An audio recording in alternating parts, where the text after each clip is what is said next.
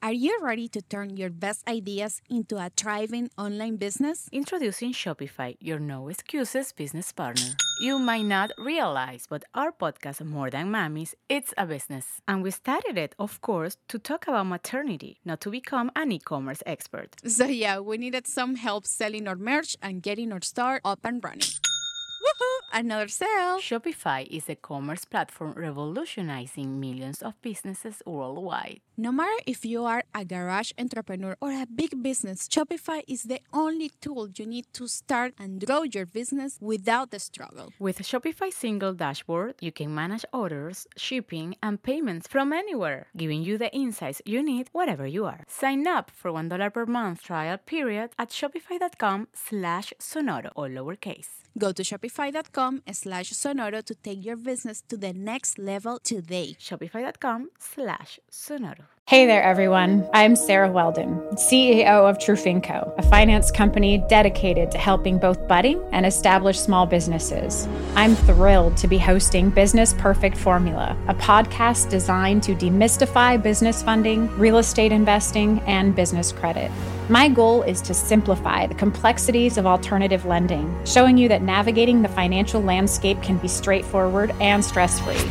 Business Perfect Formula is available wherever you listen to podcasts. I think the conversation really needs to be around how we can effectively use artificial intelligence to improve the human condition and how we can prepare ourselves and the next generation. We looked at over 160 different potential use cases of artificial intelligence, and there are some use cases that map to each one of the Sustainable Development Goals. It's everything from disaster relief to public health to improving education. We can pull a school out of a satellite image, for example, in Liberia, where we can see through machine learning where schools are. And that lets us understand where to send equipment, supplies, material, and teachers in a way that we wouldn't if we didn't have that data.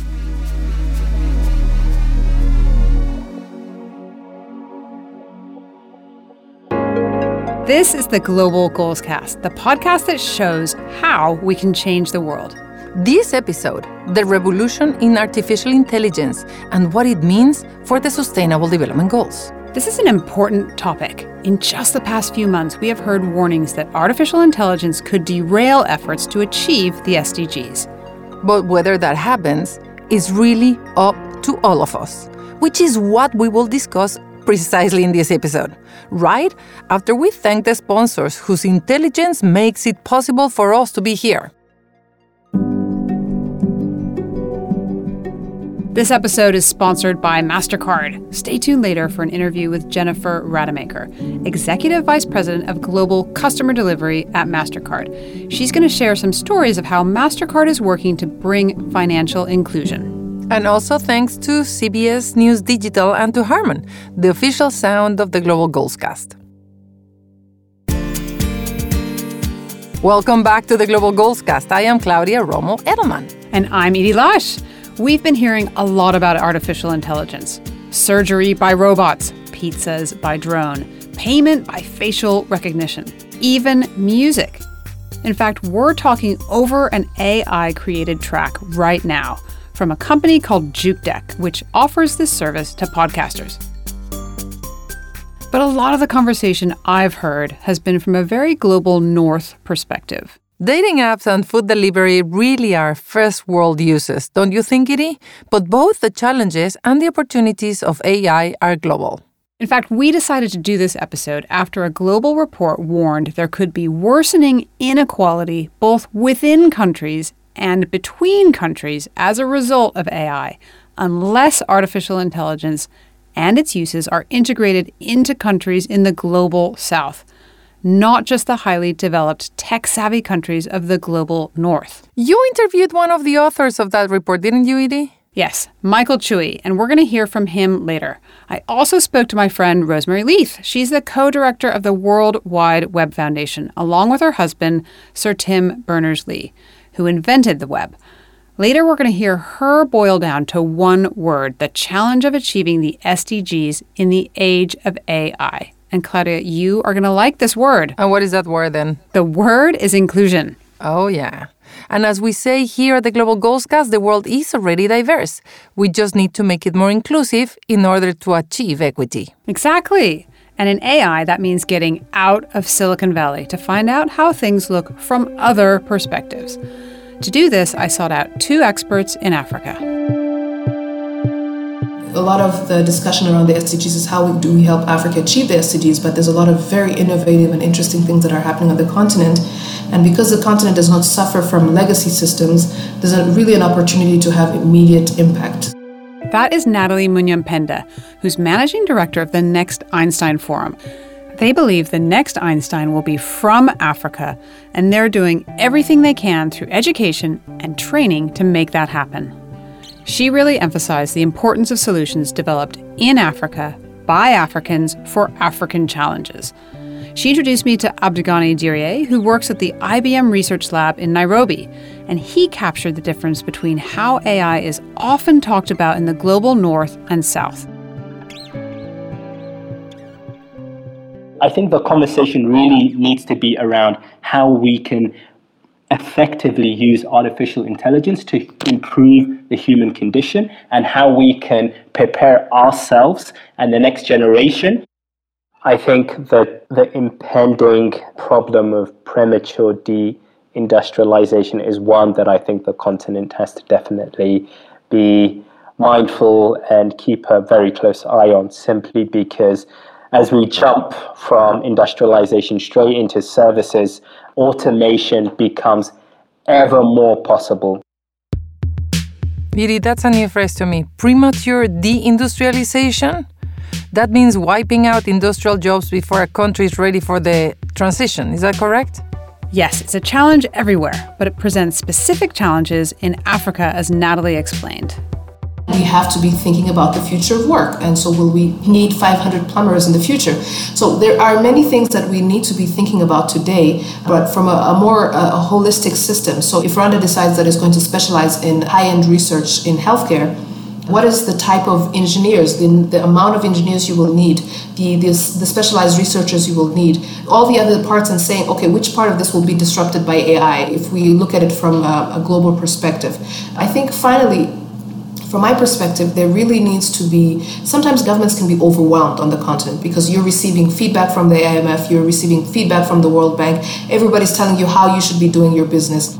It's almost like we're trying to prevent something that's impending, right? You know that automation is happening, but we can definitely choose how fast, and we can also choose how we can upskill our people so they can go on and be productive members of society. More than anything, Abdegani and Natalie stressed the importance of integrating advanced thinking about AI into all of what they called Africa's grand challenges, from education, water use, to energy, healthcare, and financial inclusion. And in fact, didn't that global report say that AI will affect every one of the Sustainable Development Goals one way or the other? It is one of those disruptive challenges that touches on everything else. It seemed to me quite similar in the way to climate change. Unless you address it, you can say farewell to achieving the global goals. This report was from one of the UN specialized agencies that you don't hear a lot from, the ITU, or International Technological Union, a powerful group that sets specs for communications and internet technology. They, the ITU, commissioned McKinsey, the consulting firm, to look at how AI will ripple through the global economy. I spoke with one of the authors, Michael Chewy, from the San Francisco McKinsey office. We've discovered as we've done research on AI is just its potential, certainly across every country, for every worker, for every person, for every citizen, in every industry, and across all the SDGs. We looked at over 160 different potential use cases of artificial intelligence.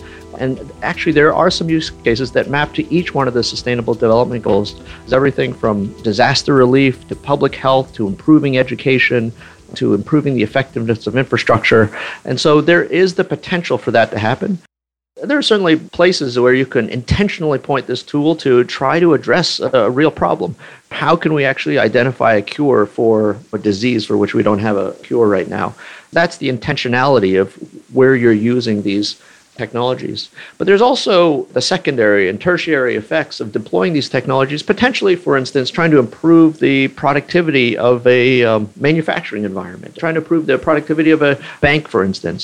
In the process of doing that, you might actually change all kinds of things about people's lives. The types of work there is, the types of jobs there are, the degree to which, some people get paid more, some people get paid less. Even though you've pointed the tool at trying to do something that you believe is good for the economy, good for society, you might have these secondary effects. And again, we need to be able to identify those effects and mitigate or manage them so that, in fact, we can achieve the SDGs. Chuy says there's already a gap between those better prepared to use AI and those that aren't.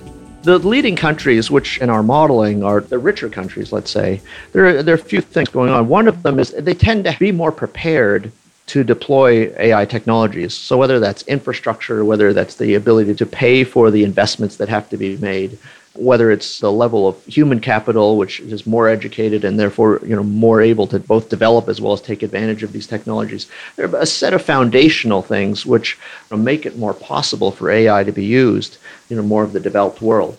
So what do you think a developing country should do?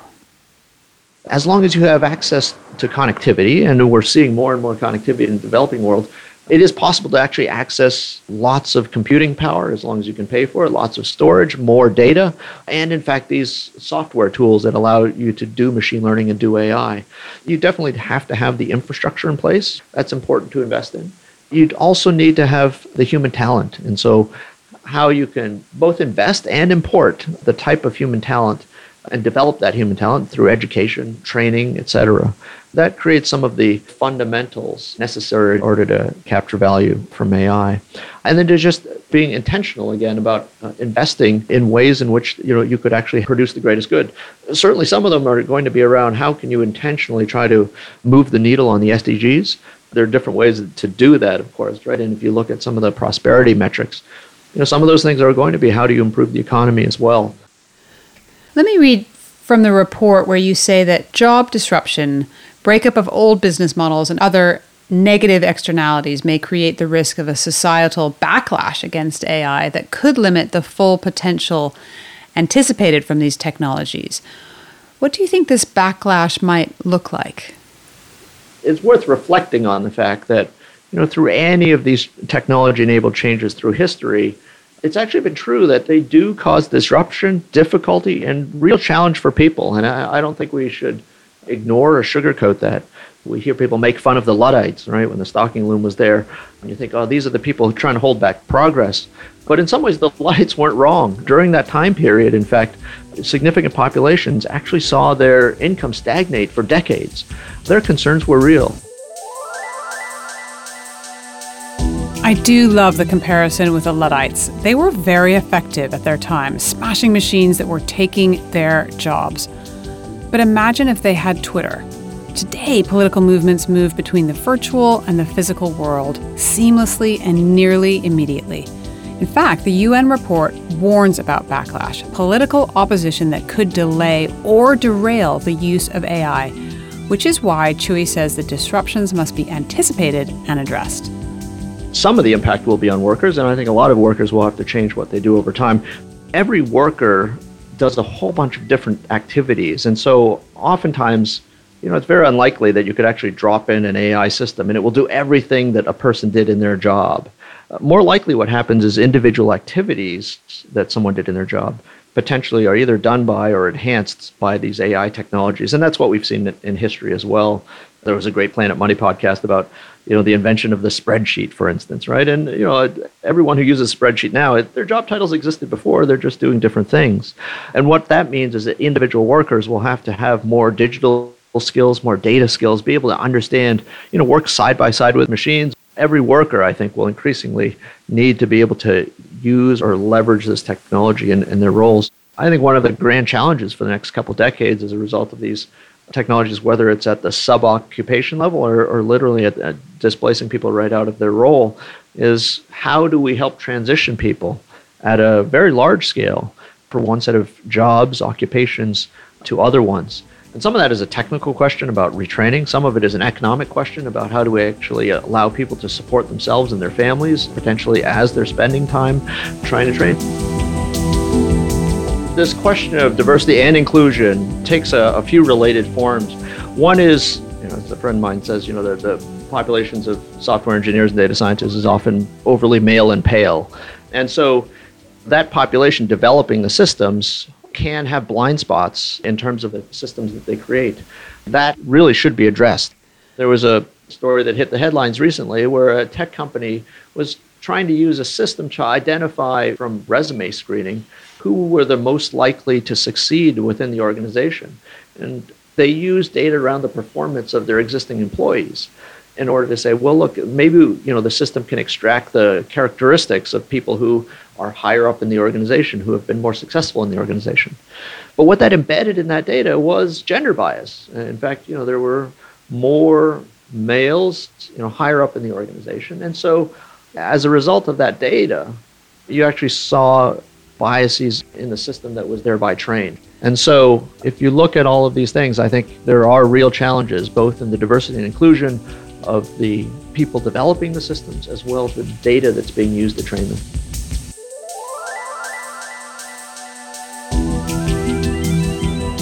If you want to find that report, check out our website for a link. When we come back from the break, we're going to talk about inclusion in a way you may not be used to. Globally, half the world isn't really included yet, according to a sophisticated digital thinker, Rosemary Leaf, of the World Wide Web Foundation. But first, let's hear from another very cool woman from MasterCard, the sponsor of Season 2 of the Global Goalscast.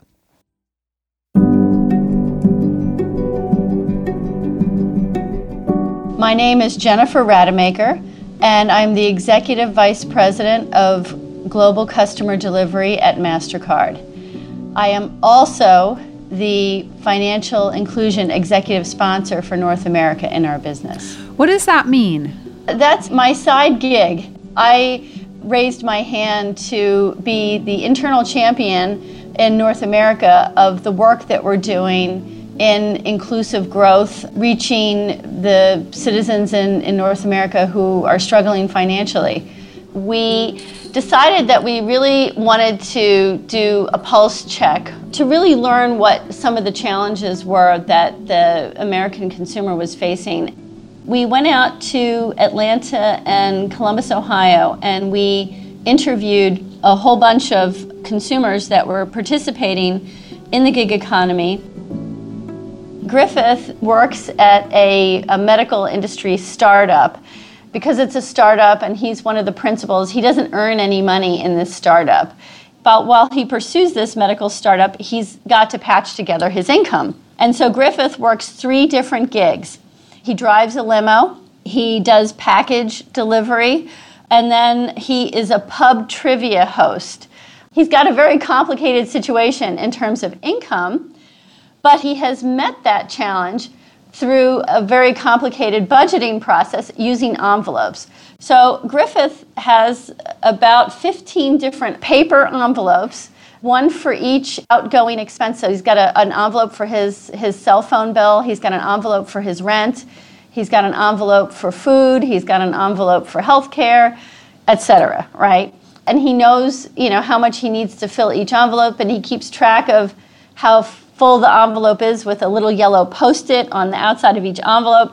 So anyway, when we met Griffith and we saw all these envelopes, I thought, there's got to be a better way to do this. I asked Jennifer what MasterCard is doing to help people like Griffith. We have an app that we've been piloting that allows consumers to track multiple sources of income. We're piloting this, for example, with Care.com. So the Care.com workers can track what money they're earning through the Care.com platform, and then it allows them to allocate the money that comes in to different virtual envelopes to save for the fixed expenses that they will have later in the month. Welcome back. Jennifer will join us later to share another story of a real person whose experience helped shape MasterCard's products. Edie, one thing I noticed in your conversation is that you cannot really separate the discussion of artificial intelligence from the broader topic of the internet and the World Wide Web. The web is where people will find the software to power AI and the data to train intelligent machines. Exactly. If you can't even get on the internet, you can't begin to use these technologies, which is why I spoke to Rosemary Leith, the co-founder of the World Wide Web Foundation.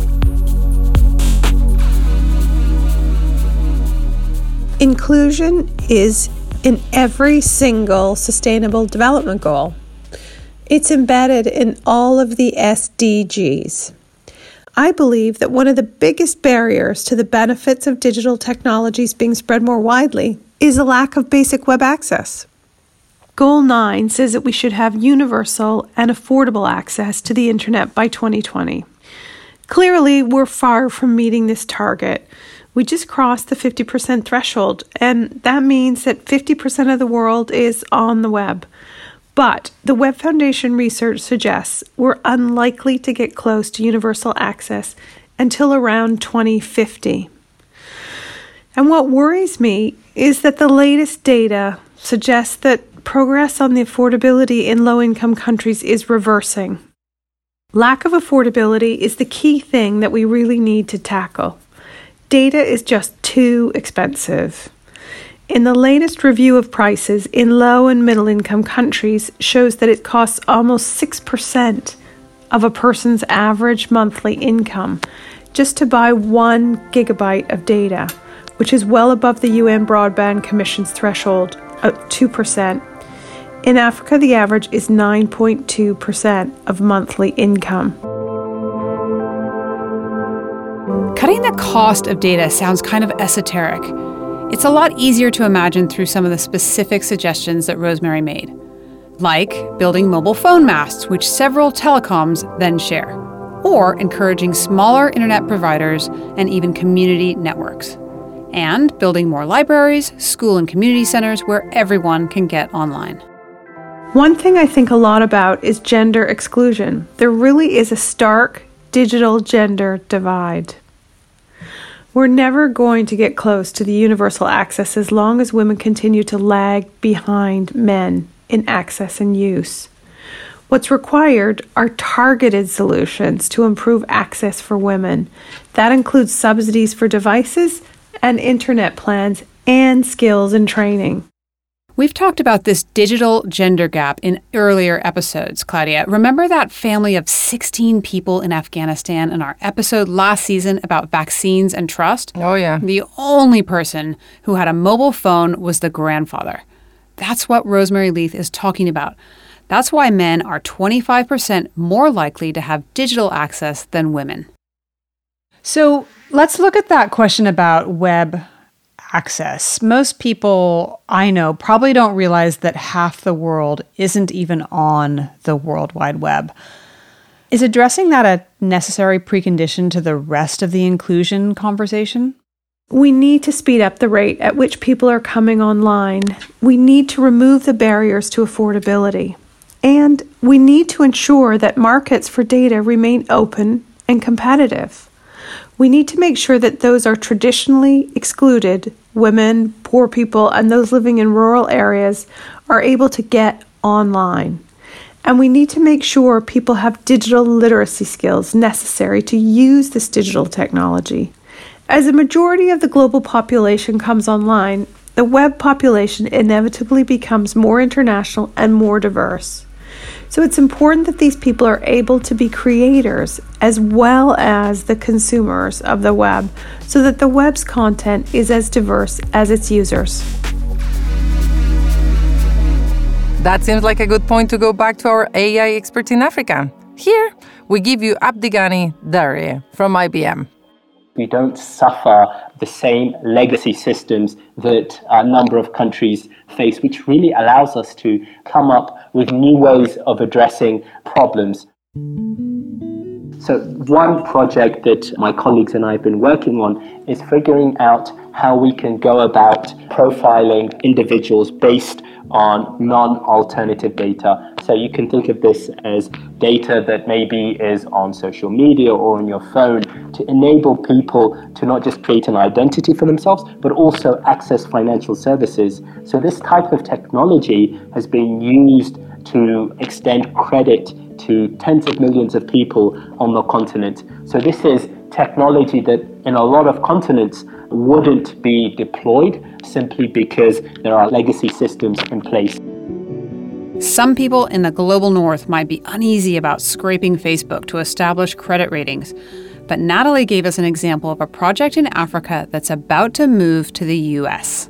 In Rwanda, for example, the Zipline was able to scale up or pilot a drone for blood and medical supplies to be able to reach the remotest parts of the country, remote hospitals where the roads were not working well. And so they were able to scale that up. So they scaled up to one country, it didn't work, and they scaled up to another country, it worked. So they went from Rwanda, first country they went to, it didn't work because of regulation, because of slowness of government. Where was that? And that, you're going to get me into trouble, but Tanzania. Okay. So they went to Tanzania, it didn't work out. They now are in Ghana, and they have actually what we call reverse innovation. They've actually gone back to the US. I believe they've already started some work in some parts of the US.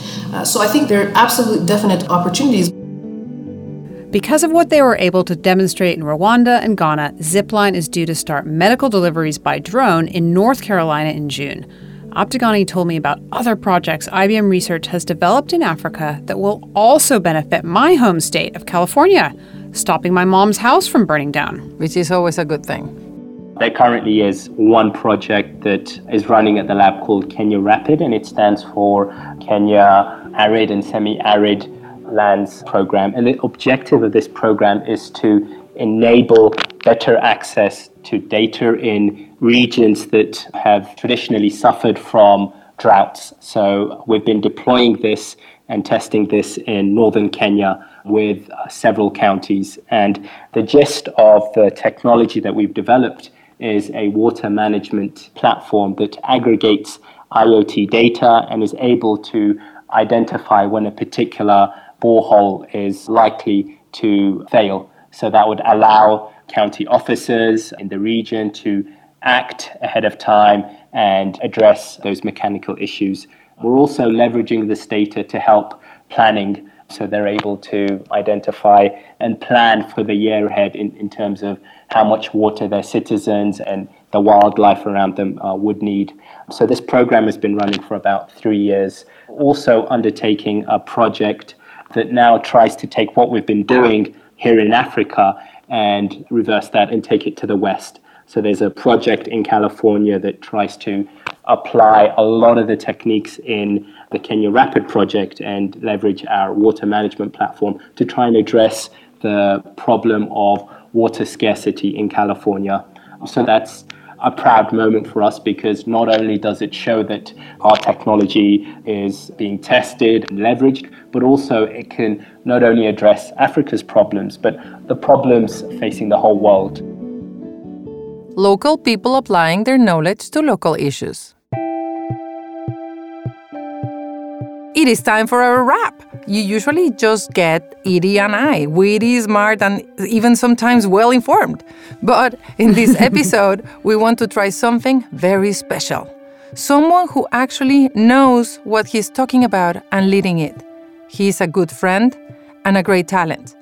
His name is Chris Fabian, Senior Advisor on Innovation to the Executive Director of UNICEF. Welcome, Chris. Hi, Claudia. Thanks so much. You're all the way from Geneva, right? Yeah, I've just landed here, actually to talk about issues of artificial intelligence and connectivity, so the timing couldn't be better. What is UNICEF doing to be involved in this debate? UNICEF has been involved in technology and looking at how we can use technology to serve children better for many years.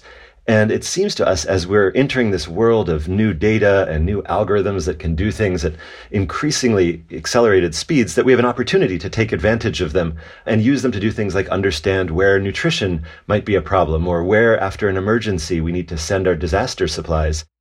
I'll give you a really clear example in my mind of an opportunity, which is that during the recent Zika crisis in Central and South America, we were able to start using data from a bunch of different companies, data about where people were moving and what type of phones they were using and how, and use that to calculate the risks of exposure to this disease. And that was something that was previously impossible. We were able to do in real time what would normally take months or even years to do with paper surveys. And you could imagine doing the same thing during the Ebola response. And in fact, we did start getting data from network operators in West Africa that allowed us to see where people were moving and then where the disease was moving. But the problem is that while it's easy to apply those techniques in a very developed area with a lot of connectivity in Geneva or New York, if you're looking at Eastern DR Congo, in the Far East, there's very, very little signal. And so we have a responsibility to make sure that we're getting that data and that we're working with companies in new ways. One of the big red flags that I have is how AI particularly could accentuate exclusion. This is the thing that worries me most, which is that we get a set of policy and guidance developed by a bunch of white men in Silicon Valley that tries to speak to the world. I think Michael Chui called him male and pale. There you go. I'll steal that. I mean, 4 out of 5 jobs that will be lost due to automation will be jobs that women hold. And that's because the automation is automating these things that are at the furthest remove from a densely packed urban environment, and it's just augmenting and reinforcing the bias that we see already. And that's really troubling. The only thing that, I see as a very basic pointer is that we have to develop the technology and the skills everywhere. It can't just be the domain of a few cities, a few countries, or a few types of people. And in order to develop artificial intelligence and the technologies around it, you need connectivity. And we live in a world where there are huge gaps in connectivity for communities and for people. And not only do they not have access to the right tools for them, there's just 0 kilobytes at all. And so another thing that I'm very excited to be discussing here in Geneva over the next few days is how we can start looking at creating that global connectivity. And whether it's the local mesh networks that we heard about earlier, or just making sure that we can do advanced market commitments and market shaping with big Wait, what's a mesh network? So a mesh network is this, I like it because it's a sort of esoteric and anarchist vision of the internet, which I approve of in some deep personal sense. But a mesh network, you can think about it like a little mini internet, an internet where people are connected to each other dynamically, where they don't have to connect necessarily to the big internet. But you could have a mesh network for your village, or if you're on a boat, you could have everybody sharing the same small set of information. And then eventually when you connect to the big internet, you can share back and forth. But it gives you much of the capacity, like a local library or a local cache of the internet. And those type of solutions are being developed in places where you don't necessarily have the big connectivity providers coming in. I was just coming back yesterday from China, and I went to visit with my children and my husband an AI accelerator, the largest actually in Shanghai, set up by a guy called Kai-Fu Lee, who ran Google, and it used to be, Microsoft. He did his PhD on artificial intelligence 20 years ago, and was really interesting to have a sense of how China has got a plan for AI and is committed to AI development, and not only at the governmental level, but also at the foreign affairs level, because they are also heavily investing in Africa in order to develop that. A red flag that I got from there is that how we will have 2 parallel worlds where you have China having a set of data and developing artificial intelligence with no connection to the West, for example. When I talked to Kai-Fu in New York a few months ago, he was also talking about these 2 worlds. And I think that it really comes down to the need to develop models and algorithms and all of the kind of funny, complex math that you can put on this data in a way that's open and public and principle-based. And that can be done regardless of where it's being developed. And it's important for many reasons. I'll just give you like maybe 2 examples of where we see this having huge potential, the ability to apply complicated math to sort of large amounts of data. One is in the space of education. And clearly, whether it's in Western China or East Africa or anywhere else in the world, the ability to provide a kid with the right material at the right time and have them interact with it individually is what differentiates a good learning experience from a bad one, among many other things. And the ability to use data and understand what's needed and when is extremely powerful. One other example is in the space of identity. We're seeing face recognition now increasingly ubiquitously used through airports across the world, and that relies on machine learning. And we know that if there's bias in there, there's a problem. And if there are algorithms that can't see people of certain races, that's a problem. But that same technology is something that we're using to detect schools. So in the same way that you can detect a face in an image of a lot of people, we can pull a school out of a satellite image, for example, in Liberia, where we can see through machine learning where schools are. And that lets us understand where to send equipment, supplies, material, and teachers in a way that we wouldn't if we didn't have that data. So I think Kai-Fu is correct that there is a big danger of two worlds. I'm not sure that those two worlds are China and the rest of the world. I think they are very clearly the world of the wealthy and the world of the poor. Without connectivity, that whole SDG circle with all the different pieces on the side, that whole thing is missing something in the middle. And it is. There's a hole in it. And if we don't connect young people to access to information and opportunity to learn maths, English, literature, whatever, they cannot produce the right data and the right models for AI. And so to me, that's sort of foundational, is making sure that opportunity is spread equally, which it isn't right now. If you look at the map of broadband connectivity and good connectivity, it's exactly the opposite of the map of high school dropouts. Where there is connectivity, there are fewer dropouts.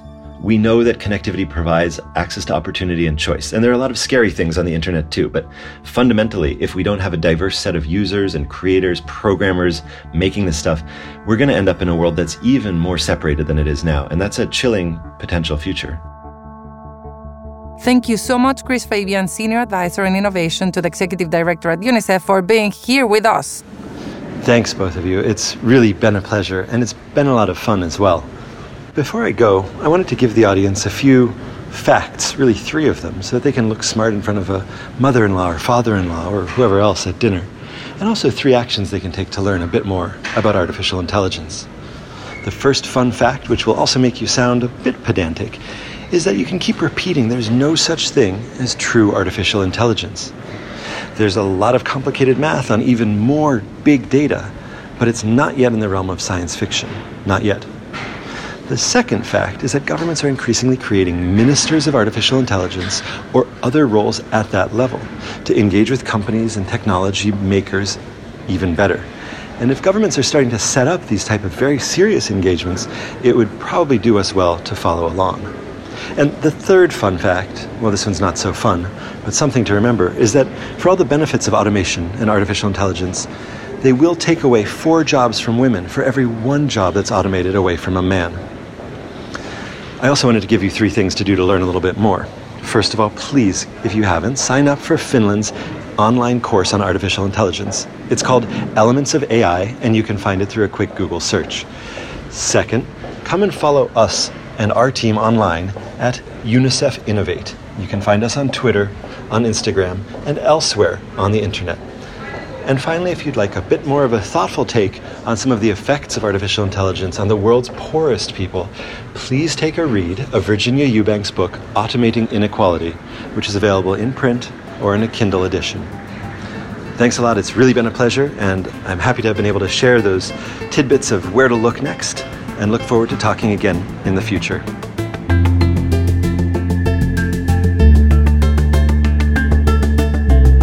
And before we go, let's hear the second half of Edie's conversation with Jennifer Rademacher, Executive Vice President of Global Customer Delivery at MasterCard.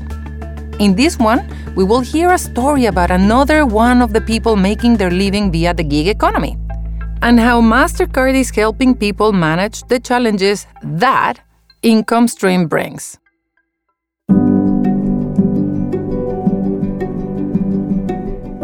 Shelley lives in Columbus, Ohio. She is very well educated. She has a master's in journalism from NYU.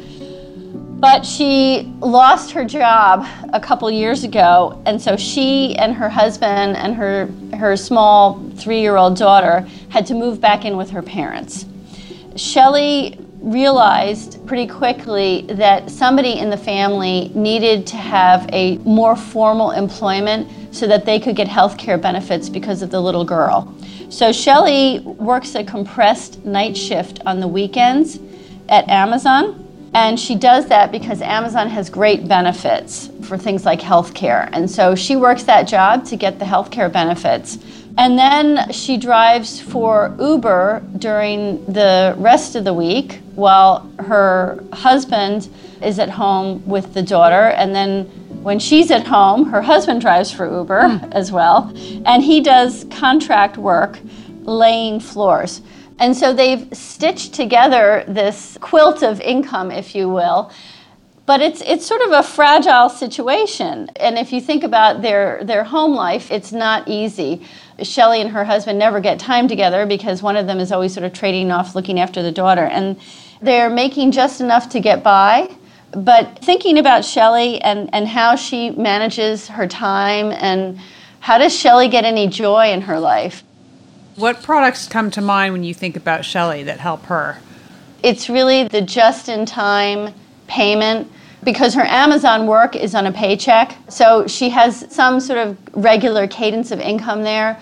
But if she wants to buy birthday presents for her daughter and there's an extra expense, for her being able to draw down the money when she needs it and not have to wait for the Amazon check to come through was really important. The other thing that has really been sparked by Shelley, we have an educational program that we offer free to community partners around the United States called Master Your Card. What we started to think a lot about is educating consumers on their rights and how to navigate this new world of finances, because Shelley's real cry for help was no education I got, no advice that my parents ever gave me that prepared me for the financial situation that I'm in right now. But, certainly we are thinking through the kinds of educational tools that consumers might need to help them have the skills to succeed in this new paradigm. Thanks to Jennifer Rademacher and MasterCard for sharing those stories with us, and to the rest of our guests in this episode, Chris Fabian especially, for joining us on The Wrap. You can find out more about all of them on our website, globalgoalscast.org. And we're going to invite you once again to like us and subscribe wherever you listen, and to follow us on every single form of social media at Global Goals Cast. I'm Edie Lash. And I'm Claudia Romo Edelman. Today's April's Fool, but we're not fooling you. We'll see you next time.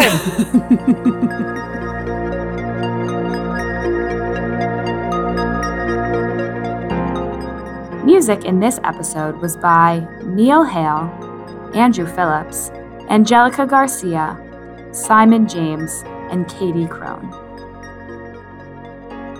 This episode was made possible thanks to the support of MasterCard, CBS News Digital, and Harman, the official sound of Global Goals Cast.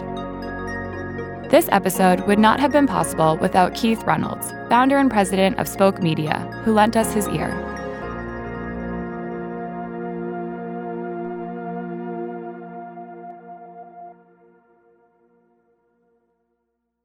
Hello, it is Ryan, and I was on a flight the other day playing one of my favorite social spin slot games on ChumbaCasino.com. I looked over at the person sitting next to me, and you know what they were doing? They were also playing Chumba Casino. Coincidence? I think not. Everybody's loving having fun with it. Chumba Casino is home to hundreds of casino-style games that you can play for free anytime, anywhere, even at 30,000 feet. So sign up now at ChumbaCasino.com to claim your free welcome bonus. That's ChumbaCasino.com and live the Chumba life. No purchase necessary. VGW. Void where prohibited by law. See terms and conditions. 18+.